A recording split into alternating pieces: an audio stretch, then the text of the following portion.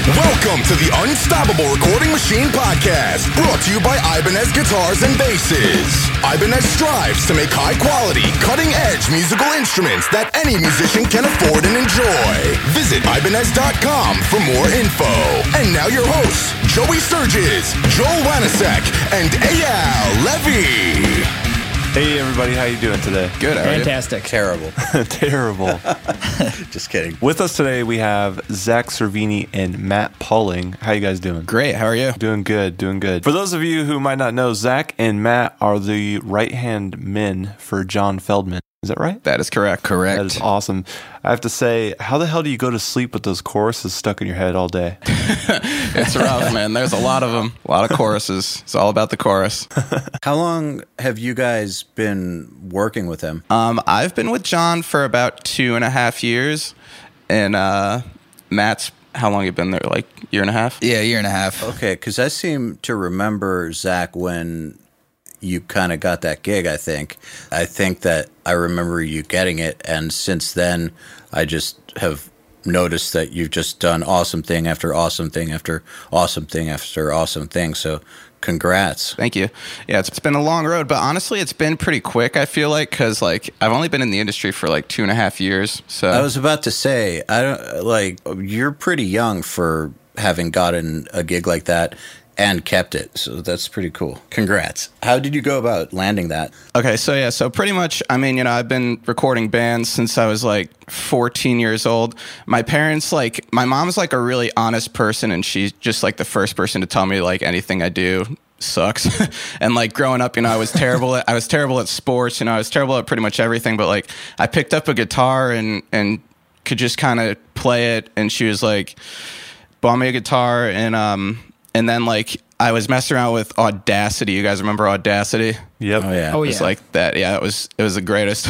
And that was in, like, 7th grade. I was really young, and I recorded a couple songs, and, like, I just, like, loved doing it. So my mom bought me, like, a MacBook, and when I was a freshman in high school, I recorded my first band. I got, like, a little M-Audio interface with 2 inputs, and I like, really ghetto-rigged this thing together. And, then I just kept, like, recording a bunch of bands through high school, and when I was 17, I produced like my first signed band. I guess they were this band that was on Artery, and like it was a really small thing for me, but like it was really cool. And I was just like hustling, while other kids were like at parties and stuff. I was just always like in my bedroom, just like recording, like in my basement or whatever. And I just like worked super hard. And so when I graduated high school, I got accepted into a college called Drexel, which at the time had like a really good program for recording and producing and stuff. But I'm a hustler, and I hit up just tons of people who were out of my reach all the time. Like I was just like messaging tons of people, and no one would ever really hit me back. But one day I messaged Will Putney, who at the time was working for Machine, who was my favorite producer, like, ever. Like I looked up to him like throughout all of high school, and Will was like, yeah, you should come down to the studio. And I was 18 at the time. I was a freshman in college, and so I went down to the studio, and I just hit it off with Will and Machine instantly, and they were like, you should intern here. I was like, cool. So I interned there, and Machine like really like took me under his wing, and like almost like a parent. He just like broke me into the industry and just like showed me just like not even like on the technical side of things, but just like how to deal with people and like how to work with bands, like that kind of stuff, which I feel is like equally, if not more important than like the technical aspect. Yeah, absolutely. And so I worked with them for like about 1.5 years as like their kind of like assistant guy, and like I would track vocals, I would track bass, I would edit, I would like do mix notes, I would do like tons of small stuff, and I actually produced a couple of bands on my own. Like Machine would be going away, and he'd be like, yeah, the studio is free, so do whatever you want. And so I would just be like, okay, cool. So I would just go out and find a band that I loved and bring them in and make a record. And so we had a really great relationship, and then Machine decided that he wanted to move to Austin, Texas, and I wanted to move to Los Angeles, California. So he sent an email to John Feldman just telling him that he had this. So at the time I was kind of like machines engineer, but he sent an email to John that was like, I got a kid who would like to intern for you. So I moved to LA and I just kind of like started over like as an intern. This was 2.5 years ago. So were you getting paid as an intern or a free intern? So you just moved across country and did it for free anyways. Yes. Yeah. Awesome. You got to take the financial hit a lot of times, like to get into things like this. But the thing is, when I got to Feldman's, his engineer at the time was kind of like over the job. Like he just like they weren't really a good match, and he wasn't feeling it. So he put a lot of the work onto me, which is great. So I wasn't getting paid, but I was doing a ton of the work and like a ton of the productions and stuff. And it was like, I was coming from the metal world where I was used to just like bass, guitars, and drums and stuff, and I was just being thrown into this world of like all these crazy instruments and like crazy different sounds and crazy songs and all these different styles and stuff. And it was really cool and really fun, but also like really difficult. So I started interning in June of 2013, and his engineer left in October of 2013, and that was right before we started to do a record with The Used. And John needed an engineer, and I was just like, I'll do it. Yeah, you were there. So I mean, I made that record, and I went on to make like tons of different records. And there was a time, a couple months later, we did an album with a band called Stick to Your Guns, where John had like a medical emergency, and he had to get this crazy surgery that put him out for like a month. So I produced the entire Stick to Your Guns record on my own, and just, did that one front to back, pretty much just by myself, like editing, like no help, nothing. And that just kind of proved to John like what I could do, I think, even though it was like a metal record. And so ever since then, our relationship has kind of grown to where I'm not really like his employee, but it's more like we work together. And now like it's just grown over the years where I co-write tons of songs with John. I mix everything we do, and we like co-produce things together, which I think is really cool. That's like the perfect example of how to do it, I think. Cool. Yeah. It's pretty rare. How does Matt come into all of this? Matt, you want to tell a little bit about your story? Yeah, so I come from more of a touring background. So I grew up in Orange County, California, and I just started playing guitar when I was 14. My dad was like, yo, you need to play football. And I played one season, and I was just like, yo, fuck this, dude. I got to do something else.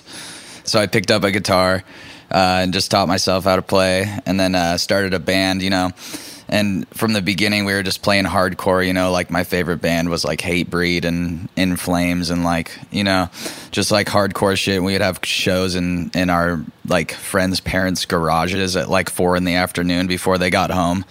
And, so I come from that whole kind of background of just like DIY, just, hardcore punk rock mentality. And and then when I was 18, my little brother actually brought this demo I made to his friend's dad, and he owned this label called Science Records. And he called me instantly, and my band, The Confession, got signed. And then we ended up touring with like Avenged Sevenfold, Bullet for My Valentine, Megadeth, and like all these crazy bands. Just like that, out of nowhere. Yeah, it was like instant. It was pretty gnarly. Like I can't explain. Like I feel like I got super lucky. Both of you guys have an insane story. Yeah. So and then from there, we broke up in 2008, and then that's like when I. Didn't Matt produced your record too, right?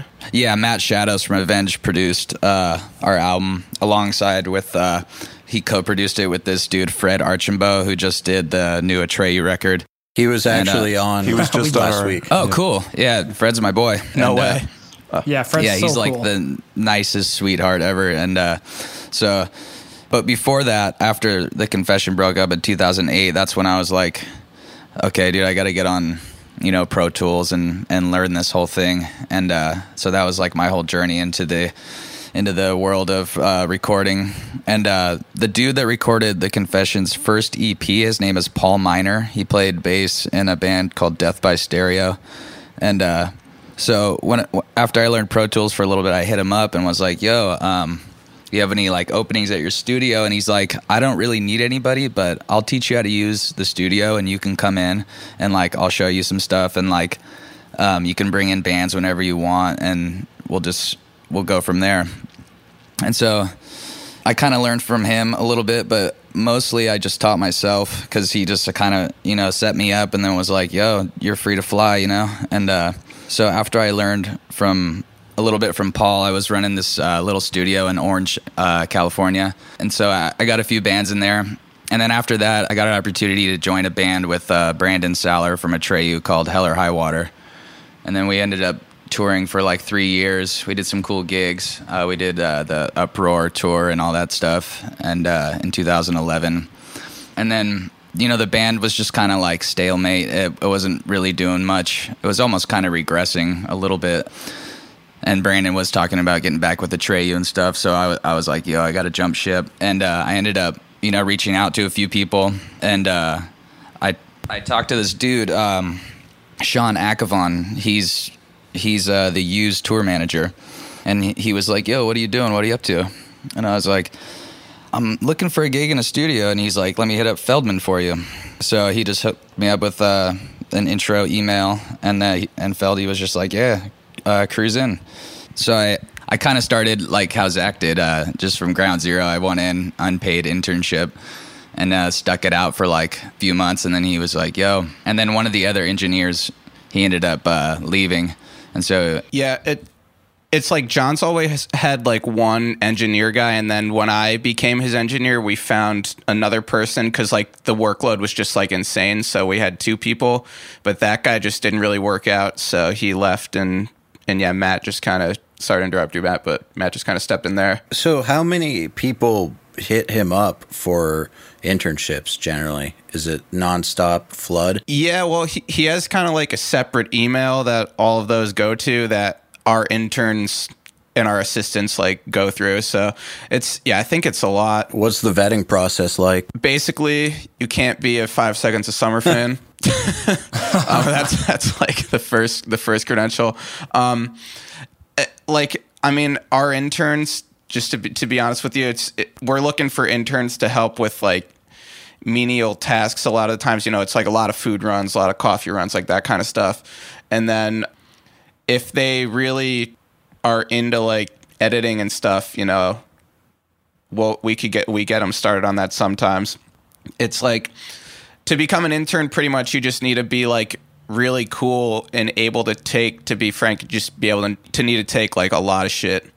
Pretty much. A lot of people don't last more than like a week. Every guy that we've had on who has made it in the LA scene has said the exact same thing, which is their internship started with a bunch of menial tasks, and they were the best at those tasks, like getting the food order right.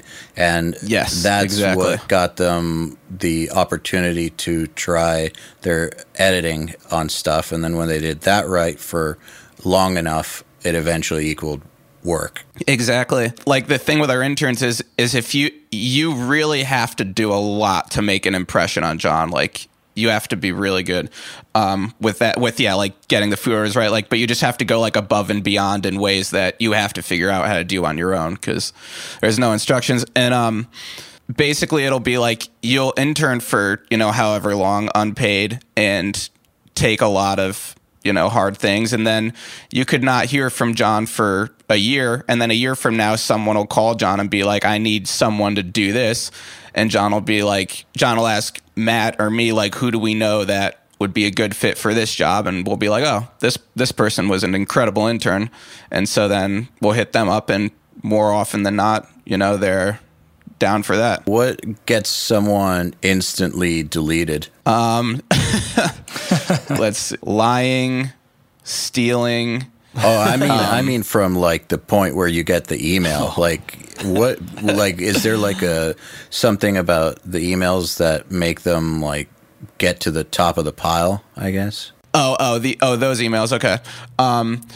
Basically, a lot of people send in like a lot of resumes and stuff, and we have an awesome assistant named Allie, and she's really good at like going through this kind of stuff. So basically, every email that we get that seems like it could be a good fit, like I think it's really cool when like people have like go to college or have like school experience or something, or if they have like a SoundCloud and I listen to it and I'm like, whoa, these tracks are like super cool because we just get a lot of kids who like, I'll check out their SoundCloud and, you know, nothing sounds very good or anything. And then like we meet them and they just don't seem like a very driven person. Our assistant, when we're looking for an intern, she basically like tries to meet every person possible in the emails.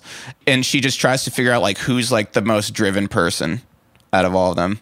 And who's just like has a great attitude and like just always smiling genuinely and just always like, and just like is stoked to go get coffee, you know, which people are. That's a great point. Because I'll give you an example. We're having the same problem right now at my building. I got a guy across the hall and, you know, we have separate businesses, but we work together on a lot of stuff. And he's trying to find a new building intern. And he's had like 4 or 5 guys out of here. And he's got these 2 guys that are pretty lazy in here right now. And they just like, they come in, they talk really big. They say, yeah, I can do this and I can do that. And they're nodding your head when you're telling them how tough it's going to be and how they need to stick it out. And then when it comes time to brass tacks, like they don't show up on time. They don't care. You know, they don't take out the garbage without being prompted. And even after prompted, they argue like they're too high above doing something like that. And you're just exactly. like, seriously? Yeah. Exactly. It's, yeah, they have to be stoked to do everything. And we have kids that are, and it's great. When they just do things without being asked, you know what I mean? Yeah. So, just question for you. You said that you came from a metal background and had to learn all this other stuff. And I remember talking to you online about the amount of programming that you had to learn how to do. How did you go about mastering that stuff? Did you just jump right in? And how did you go about getting better at it so that I guess maybe he wouldn't notice that you didn't know it yet? Okay, well, John pretty much just like threw me into it, and I was like, yeah, I can do this. And, you know, like I had like no idea what I was doing.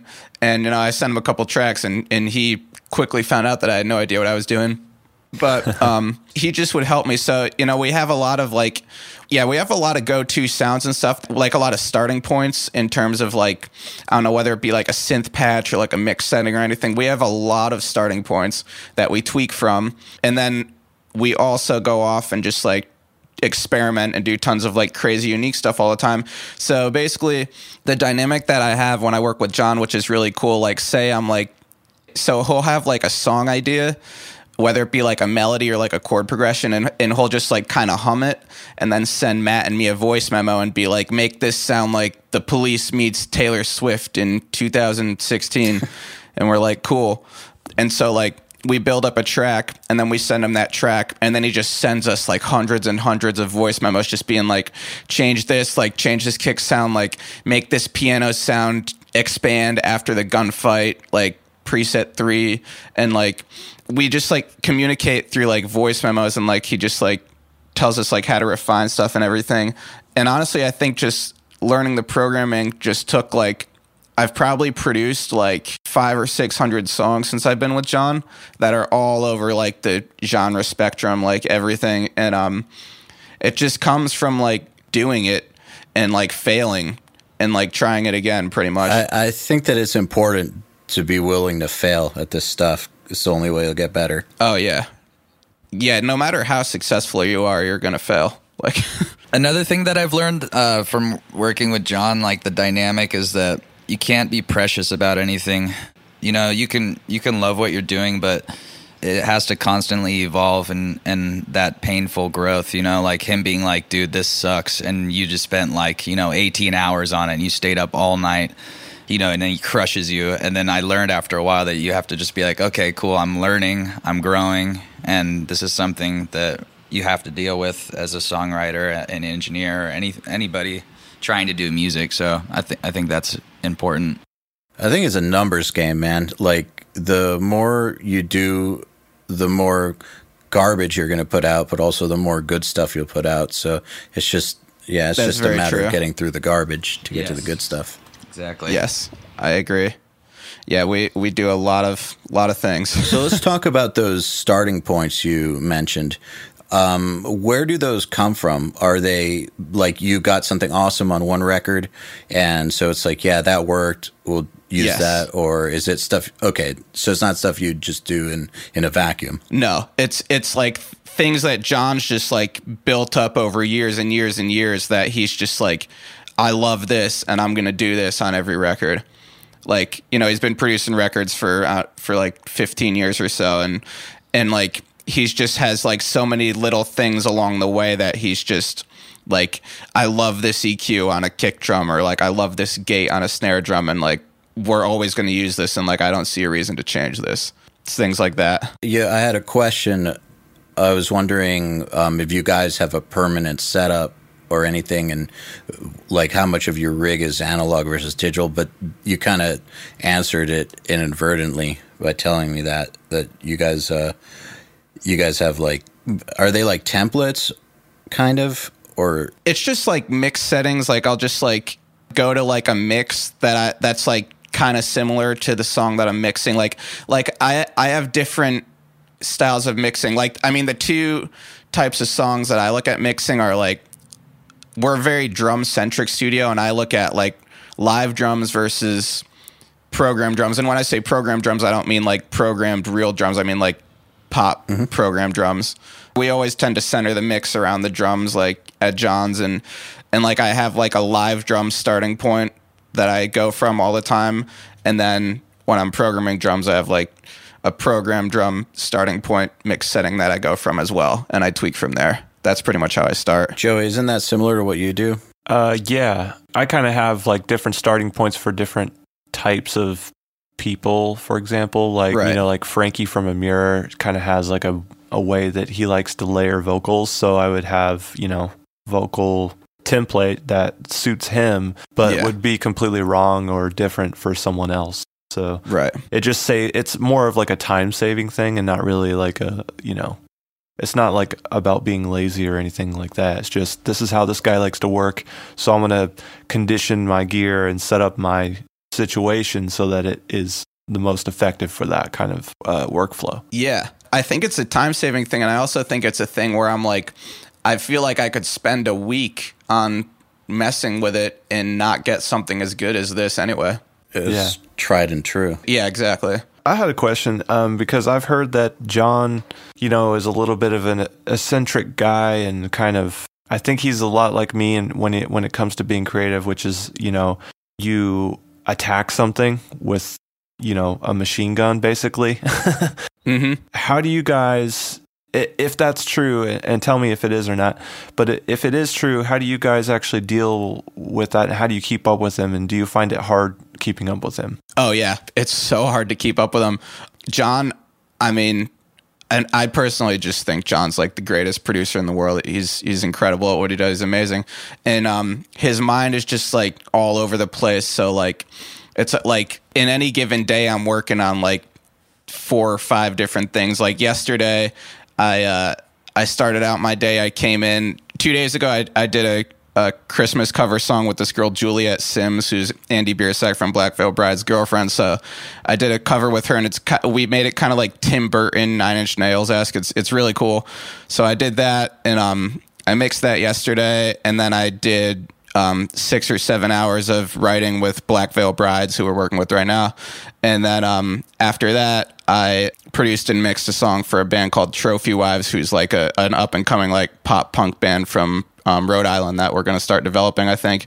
And I think keeping up with John like is just being on your game and just being willing to pull 16-hour days every day and like not sleep, and just like pretty much it's just like that kind of thing. Just you have to be able to like work really hard and like work really smart and just like have the end goal in sight and just be like, what's going to make John stoked? Because ultimately what's going to make John stoked is what's going to make the world stoked, probably.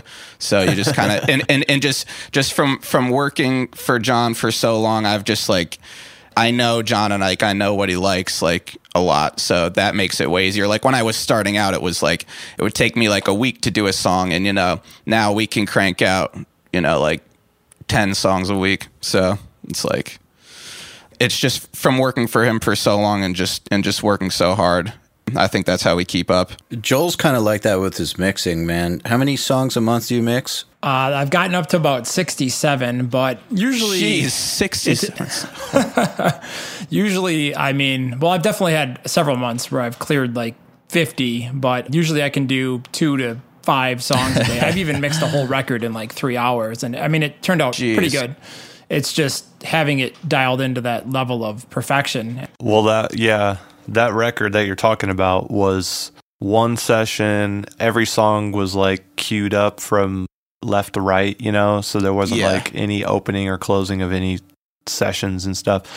And they weren't very picky either, which was great. Yeah, and you have your system in place to where your assistant can jump in and go this kick, that snare, this guitar tone. Yeah, literally, when I get a mix from my assistant, he's so badass that like all I have to do is pretty much write automation, maybe flip out a sample and do a little bit of spot EQing. It's not even like, I don't know, just everything is dialed into the point where it's basically framed. I know what, he designs all the guitar tone stuff for the reamping. We figure out what samples we're going to use. So by the time I hit play, all I have to do is sit there and mix. I don't have to sit there and be like, is this kick triggering right? Or wait, it's this natural drum gated? Or, I don't have to figure any of that crap out. It's great. Yeah, and I think there should be people listening to this hopefully can start to realize that presets and starting points and things like of that nature are designed to just basically put up with higher amounts of workflow. Now, I think there's two different types of people. You've got your people who are like, and I could be wrong about this, but like Steve Albini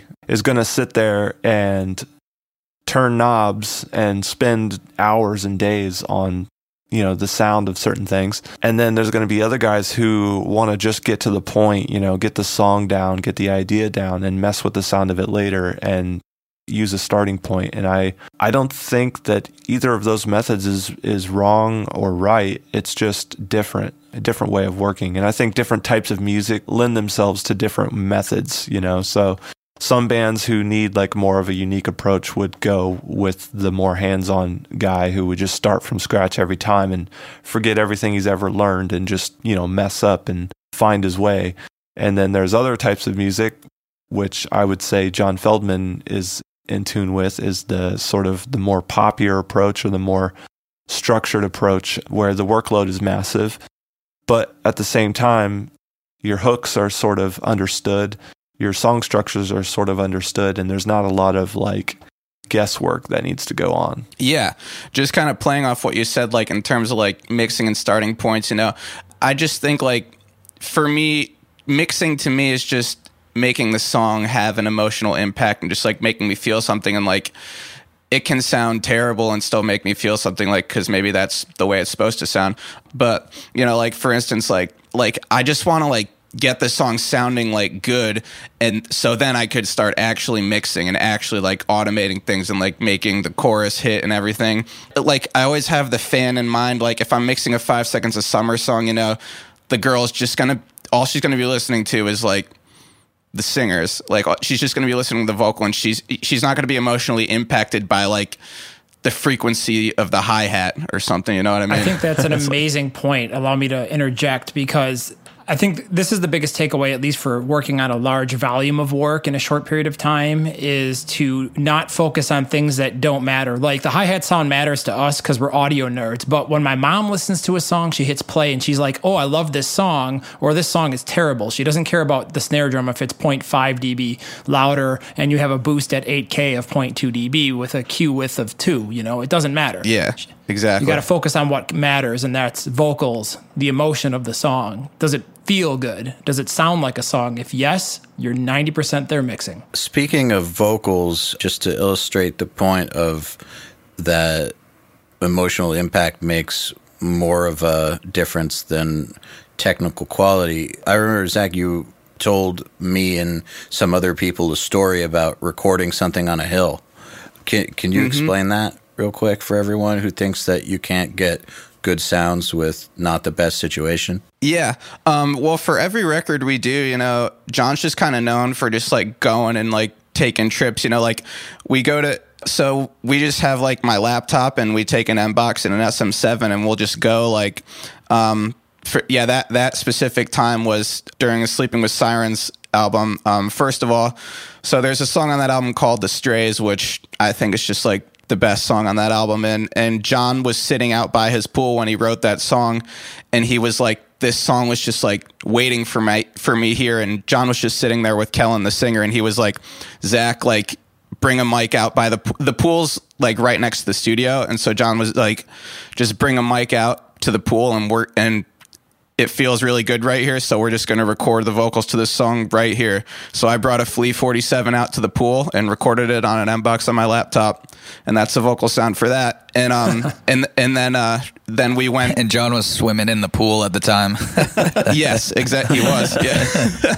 And, then, yeah, on the 4th of July, we went to the top of, I think it was Mulholland Drive. And we just like watched fireworks and recorded the vocals to a song called Left Alone. And it's just because it's like a cool experience. And when you listen back to the song, it just makes you smile kind of. And even though the listener wasn't there, like I feel like some of that just kind of like rubs off on them. Just like it just gives it like a good feeling. And we do tons of that stuff. Like we go to the beach a lot to record and like go surfing and stuff. And yeah, we take a lot of trips and do that kind of stuff. And it's just fun. And you know, I just feel like I once heard an Italian pizza chefs say that the secret to making a good pizza is to just be happy when you make it. And I feel like that's the same case with records. So nobody who bought the record noticed the MBox converters? Nope. Strange. You'd be shocked at how much stuff we record on an MBox. Actually, Yeah, we wouldn't be shocked, but I think a lot of other people would. Yeah, people would be shocked. I'm going to go leave a YouTube comment now like, oh, it sounds like it was done on an MBox. What do you guys use back at the studio for converters? It's the 192s. Yeah, we just use the 192s. It's so weird. I know the gear that we use, but I'm like such like not a gearhead. Like when it comes to gear, I feel like an idiot. Like when people start like talking about gear and stuff. Because like half the time I'm just like, I don't know what the heck you're talking about. Like I just kind of like nod and smile. I know the equipment that we use really well, but like I don't know the equipment that we don't use. So well, let's talk about what you guys have going on there. So a huge part to our sound is we have an X-Logic SSL 9000 bus compressor. And we set it to the fastest release and the slowest attack, and we never change the settings. And that's used on the 2-bus of every mix that we do. And it's super aggressive compression like that because that's what John likes. But he likes to hit that thing at like 4 to 5 dB on the master bus. And I'll try to like sneak and like back off of it because I think it's like a little too extreme sometimes. But that's a huge part of our sound is that across the stereo bus.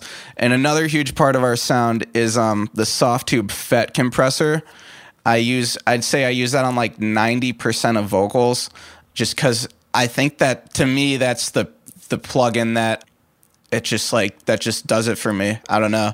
I've tried like a million things and that plugin just like the way it compresses the vocal just like really like gets all the nuances out and everything.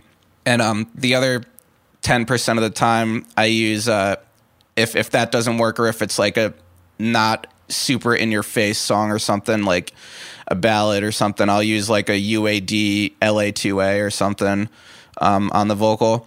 But yeah, the SSL compressor and that FET compressor are both like a huge part of our sound. We use the FET compressor on the drum bus too, like in parallel. So like on our drum bus, we just have that soft tube FET compressor and we just adjust like the parallel compression knob to get parallel compression in. So it's like super simple. Like our setup is extremely simple. How many rooms do you guys have? The studio, it's a lounge and then it's a control room and a live room. So like when you and Matt are going at it, like are you guys in the same room the whole time? Matt will typically be like, so we have a really cool dynamic. It'll be like, so there's like two different kinds, or I guess there's like three different kinds of days. There's like writing days, which are like the majority of our days. Like we write a ton of songs and we record them as we write them. So like a lot of because again, yeah, I just feel like a lot of like the excitement and stuff of like, oh wow, this song is really cool. Like let's just record the vocals for real right now. Cool. Like a lot of like that quote pre-pro writing stuff we do like actually like ends up on the record just like because when we try to redo it we can't really beat what we had originally. Yeah. So there'll be like a writing day where like it'll either be like John's running the writing session and I'm running the computer and John's writing and I'm like programming and like building up a track, and then Matt will be like in the lounge on his laptop like programming either another song or working on the same song that we're doing, and then like he'll like keep coming in and like giving me files and stuff, and like we're just like building this like crazy track pretty much.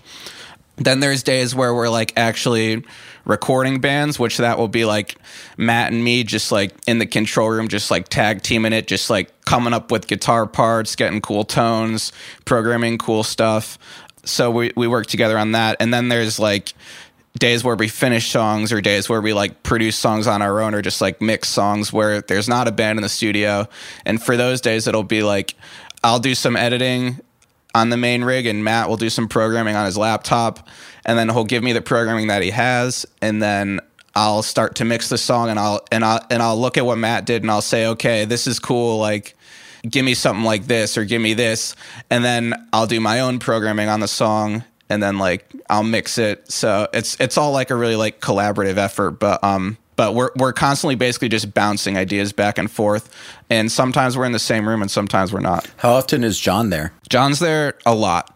It depends. If there's a band there, he's very vocal centric. So he records like 95% of the vocals, I would say. I record vocals too, but it just, he records a lot of the vocals like when he's writing. So that's mainly when John's there is when he's doing vocals. And, but Matt and me pretty much produce and mix and do everything else on our own. So John pretty much writes the song. We'll like write the songs with the bands and do the vocals with them, and then it's off to us. So when John is out doing things and touring or maybe playing shows or whatever, I think he's probably still does like some A&R stuff and whatnot, traveling. Oh yeah. How do you guys handle that, and what's the protocol for that? We're just always working, and we're just constantly like texting back and forth with John and like sending voice memos back and forth to each other about things like, yeah, like whether John is there or not, like we're going to make the music happen pretty much. And like, even if he's not there, it's like kind of almost like he is there, because the studio is a guest house at his actual house. So like his house is on the same property. So a lot of the time, like, he's there. And to be honest, yeah, he doesn't tour that much anymore. He plays maybe like 20 shows a year or so. But he's very involved with just like taking meetings and like finding new bands and like, yeah, like A&R stuff like that. Like he's very involved with that kind of stuff. So if there's not a band in, or if we're just doing like guitars or drums or like making tracks and doing anything that's not vocal oriented, like John will be like around just like taking meetings, just like trying to get us really cool projects. And then at the same time, he'll be like, I'll be sending him songs, and he'll be jamming them in the car and like sending me notes. And then like he'll come home and he'll pop in the studio and like we'll chat and hang out, and he'll listen to what we're doing and give us suggestions and stuff. So he's kind of just all over the place, just like bouncing around. But I like it. Sounds like you guys have a pretty well-oiled machine going on though. Yeah, I would say that we do. It's pretty cool. How close to the studio do you live? I live with Matt actually, and we live like 20 minutes away. The studio is like just outside of Los Angeles. It's maybe like 30 minutes outside, and yeah, we're like right in LA pretty much. Yeah, Zach and I are together 24/7 basically. Studio, then back to the apartment, then back to the studio, just over and over. Yeah. What do you guys do to get away from it? Well, something that's really cool. So when I started working out for John, I worked like 7 days a week, just like nonstop. And it was like gnarly. Like I once went like 8 months without a day off. Like it was just like crazy. But you know, I was cutting my teeth and I loved every second of it. And John would literally come to me and be like, dude, like you got to take a day off. Like, come on, you got to take a day off. And I'd just be like, nah, man, I'm good. But then, on the last 5 Seconds of Summer album we did, 5 Seconds of Summer's A&R guy. He's like the pinnacle of A&R people. You know, I think he's incredible at what he does. He's like amazing, and he's just super like straightforward. He's British, and he is just brutal. He is like absolutely the most brutal person I've ever met. He scares John, and that's very rare.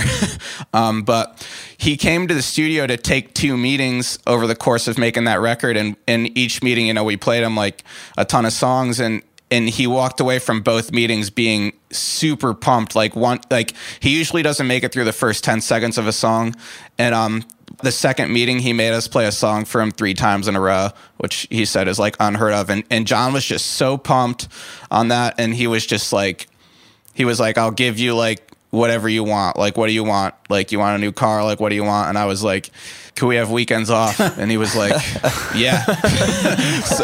so it's great now that, I mean, we'll still come in like, you know, a couple hours on, you know, if I'm like really feeling something, I'll come in on like a Saturday or Sunday to do it. Or like if we really need to do something like John really needs us like to get it done. Like I have no issues working a weekend, but for the most part, we have Saturday and Sunday to kind of like relax. And then during the week, we pretty much don't sleep and just go like super hard at the studio. So that's been amazing. Do you feel like the quality of your work has gone up since you've earned your weekend? I do. Oh, Yes. yeah, for 100%. Because the thing is, I always like look forward to Friday. It feels like kind of being in high school again, but like I always look forward to Friday because I'm like stoked to sleep in on Saturday and like go chill with my friends and stuff. And then I'm always stoked to like get back in on Monday because over the weekend I'm constantly just thinking about like what we're working on, and like I come up with ideas that I don't like. If I was just working 7 days a week, I don't know if I would have thought of the ideas that I think of like that come to me on a weekend. You can't have creativity without some rest. Yes, I agree. And I think the weekend is a luxury that not a lot of people get to have. So I'm really fortunate that I have it right now. I just think you got to earn it, basically. Yeah. There comes a point where you can demand it like you did. And I just think that it takes proving yourself long enough to where you can just say, look, I need a day off or 2 days off a weekend, a story up front, and cool.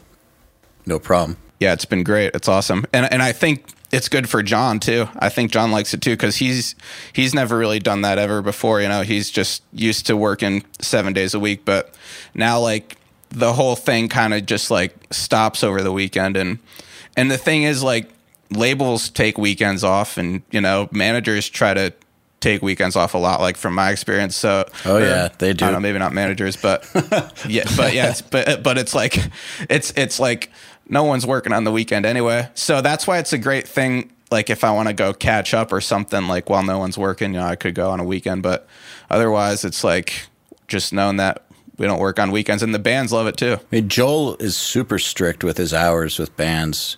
Like, oh yeah, I got bankers hours over here. They come in at 8 in the morning and I go home at 5 o'clock. Now I usually end up coming in early and staying later and working on weekends and all kinds of crazy hours. Like, you know, sometimes you got to come in at 11:30 at night and stay till 4 a.m. and then get up at 6 and repeat. But yeah, aside from that, I find most people are really receptive to it too. A lot of bands have made the comment, especially the LA bands that are used to coming in and starting at noon. When they come out here, they're like, dude, this is cool because like I can go home and watch the game, watch some TV, eat dinner, relax, then wake up, recharge, and come back to the studio. And yeah, I mean, it's not for everybody, but you know, when you're producing a record, you call the shots and everybody else deals with it. Yeah.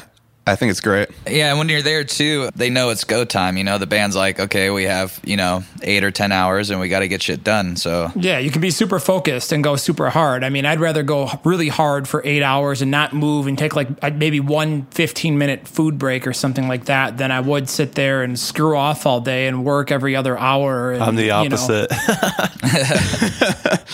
I like to do shit done. 30 minutes of work and an hour of break and just repeat that. I get like periods of like intense brain activity and then it stops and I feel like the light bulb turned off and I need to kind of like I've just noticed that this is how I work. Like, yeah, so I'm more like Joey in that the light bulb turns on and it's like fucking great and then the light bulb burns out and you got to just kind of like stare at a wall or do something and then it you guys got to come hang out with me, man. I even piss with a sense of urgency. Oh well, there's a lot of urgency when the light bulb's going. Absolutely, it's like intense. What's one of the most ridiculous requests from a band, if you've had any? What do you think, Matt? I think most of the ridiculous requests come from Feldman himself. Like when I first got there, it was like my first day and he was like, yo, So I really like the soy milk from Starbucks. So you're going to have to go down there. They're not going to sell it to you, but you're going to have to make them sell it to you. So get on that. And I'm just like... Yeah, every intern's done that one. It's like you got to go to Starbucks and literally fight the Starbucks employee to like give you soy milk. I feel like that's like the first test of like the senpai master. You go. So how did you accomplish that task? I remember he asked our intern Brian the other day. He was like, "Can you make my dog's breath smell better?" Just like stuff like that. I love that. I mean, yeah. In terms of bands, I don't think like. I guess the most ridiculous request would be like a singer asking to sound like Michael Jackson or something when they sound nothing like Michael Jackson. But I think for the most part, the bands are usually like pretty. I just feel like we've been super fortunate over the past like year and a half. We've just worked with like great bands and got along with all of them amazingly, and it's just been really smooth. Yeah, fortunately, we live in a day and an age where like that kind of pompous rock star asshole attitude has gone away somewhat, you know, where we don't have to like deal with that, and everybody is kind and sweet, and like we all have, you know, we realize that there's a common goal, and like, you know, there's not the asshole asking for all red Skittles in the fucking bowl, you know. They're not big enough to do that. No one will put up with it anymore. Yeah, and so that's the kind of cool thing about all these bands is like, you know, that some of them are sizable, but yeah, it's That's not like exactly Van what I was Halen's thinking. coming in, you know. Like, I honestly feel like when I worked with like smaller local bands like years ago, there was more of rock star attitude than there is with like bands All Time Low Hell or 5 yes, Seconds of there Summer or is. something. It's like I don't know why that is, but it's so weird to me. I think it's because we've identified this before. It's like, you know, the local guy who's known for being like really good at drums or something. If that ever goes away, it's pretty much all he has. So they like guard it as if it's, you know, I'm the best and no one can touch me. Not just that. Also, all they know about the reality of the music industry is zero. I mean, they've seen what they see on YouTube or documentaries, which are always bullshit, and that's their impression of how stuff works. So they go to a studio and expect that it's going to be how they've seen it with their favorite bands, and just have no idea that, first of all, it doesn't actually work like you see it in those documentaries, and second of all, you're not Pantera. Yeah, So exactly. We have some questions from the audience, and then I have a question that I want to ask after that. So is that cool if we jump into those? Yeah, for sure. Absolutely. Okay, so let's see here. First question is from subscriber Nathan. I love the way the guitars sound on Weird Kids by We Are the In Crowd. What was his work on that? Okay. Weird Kids was... All right, so we have like a stack of boutique amps at the studio. We have like a Bad Cat, a Soldano, Matt's EVH 5153, which is awesome, a High Watt, and... A Hughes and Kettner. A Hughes and Kettner. Weird Kids was... The rhythms were... I think they were all Bad Cat, which is awesome. That amp is like super spongy. The rhythms were Bad Cat, and then the leads were Soldano. That's like my go-to like lead guitar amp. And they go through like this old Marshall cab that John used to tour with that has vintage 30s in it, and it's just like super like beat up and old. And then it's through like John's famous mic position, which is the old school Shure Beta 57. On one speaker, and then a Shure KSM 32, which is, I don't know why he uses that on guitar, but it sounds really good. And that's just tucked underneath the Beta 57. And so then that goes into Pro Tools, and those two signals get blended together. And then the EQ that we do on guitars for that record was the Waves SSL, just like pretty much cranking up the 8K like to wherever it sounds good and doing anything else you need. And then the Renaissance Axe just to compress it, and that's it. John Unread is asking two-part question.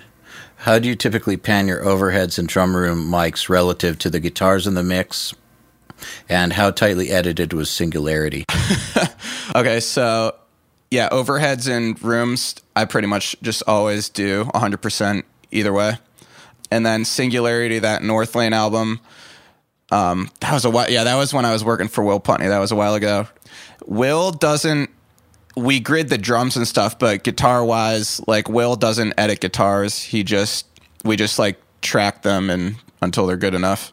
So I guess the drums were really tightly edited, but the guitars were not. And that must take a while. Yeah, I think the way Will tracks guitars, which I think is really cool, is he uses Logic, and Logic is amazing with looping things. So he just like loops a section over and over till they get it right, which I think that's a really cool way to do things. Yeah, for sure. Especially for like extreme metal. Well, yeah, because they'll get it right like time number 14 out of 28. Yeah. So Just play it for well, them. yeah.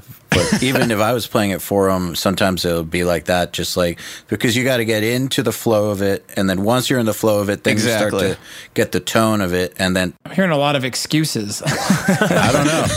That's worked for me. Yeah, that makes sense. Yeah, I like that way. That's cool. Rushi is asking, did Stick to Your Guns come in with the crown as it was, or did you make it that way? I really like the long melodic part going into that simple but really effective breakdown. I was wondering if it was the producer's choice or if it was already written that way. I think a lot of the music to that song was written, which is strange. I could talk about this later, but John usually does vocals first before anything. But yeah, Stick to Your Guns, that a lot of the music was written to that, and then yeah, John just like worked on the vocals pretty much. So yeah, that was a production thing. All right. So James Casper is asking, how do you handle ultra high pitched vocals like Kellen Quinn? Do you use a lot of low harmonies and or backing vocals to achieve a thick vocal sound? For any like harsh vocalist or like just something, or I don't want to say harsh, but anything that's just like really high that might have some undesirable frequencies, I'll use the UAD. I think it's the ART 102 or 202 tape machine to smooth it out a little bit. And then I'll do like a little bit of surgical EQ like on the high frequencies, and then I'll do a lot of de-essing. Like sometimes I'll have like 3 de-essers going, and sometimes I'll actually like just go down and like adjust the gain of like each S if like the S's are too gnarly and stuff. So it's pretty much just finding ways to warm it up like that. Okay. And awesome. Someone was asking which DAW you use, but you use Pro Tools. I know that. So I have one question. Okay. Have you heard the Secret Attack Attack album? I have. Yes. I want to hear it. Or actually, I think I've only heard. It's funny that you mentioned that because we were looking for that last week for like some publishing thing, but I think I've heard like 2 songs. It's really cool. It's like really poppy but really heavy. But yeah, I haven't heard the whole album, but yeah, I've heard some of it. That happened right after me. Like they worked with me, and then the next thing they did is they did that whole album with Feldman. I was like, oh really? Yeah. So I was like, okay, well, I want to hear, what's the big deal? It never came out. Yeah, I don't know why. I don't know. I guess it happens. Oh, did the band like explode or implode? No, yeah, the band imploded, but also I don't think that they were ready to take that step. Which got it. Yeah, if you've heard the songs, it's scary. Yeah, if you've heard the songs, then it's probably a little bit more in that commercial vein. Yeah. There's definitely like choruses and simple structures and stuff. If it's a Feldman production, it's I don't know, bands, I think that's the most important thing of when bands come in to me. The number one most important thing is to be open-minded, because a lot of bands come in and they're like really scared, because John likes to, in general, he just likes to push things really hard in his life. And with bands, he just loves to push a band like as far out of their box as they can go until they start really screaming that we need to take it back a little bit. And that's like one of his secrets to making great records, I think. And a lot of bands are really scared to go outside the box and experiment and do I think you songs gotta do that are that. like completely different. Oh, no, yeah, I think it's crucial. And I think just being open-minded to anything and just giving everything a shot and just like seeing what happens is like is crucial. And I think that's what makes some bands last for a long time, Yeah. and some bands just kind of die. I had a vocalist for Miss May I come in and kind of tell me like, all right, this is pretty much my vocal range. This is as high as I can sing, and this is as low as I can sing, etc. And, I'll be writing a melody and it just needs that one note that he can't hit. Yeah, You know, it needs to go up there, man. And he's like, I don't know, man. I don't know if I can do it. I'm like, you're gonna do it because you gotta branch out. And 6 months later, he's on the road and he's sending me little cell phone videos of him hitting those notes live and going, thanks so much, dude, for pushing me, because I do this every night now and it's awesome. Oh, nice. Yeah, I just saw them this past week and they're great. Yeah, I gotta say that just to wrap this back to what we were talking about earlier, that by having, we were talking about starting points and templates and all that stuff, having that stuff taken care of to where you can just get to work is what will allow you to experiment and push bands when you're on the clock and under the gun, and you have to get shit done and a lot of it done. That having all the dumb stuff just taken care of is what will give you the time to even start to be creative. Yeah.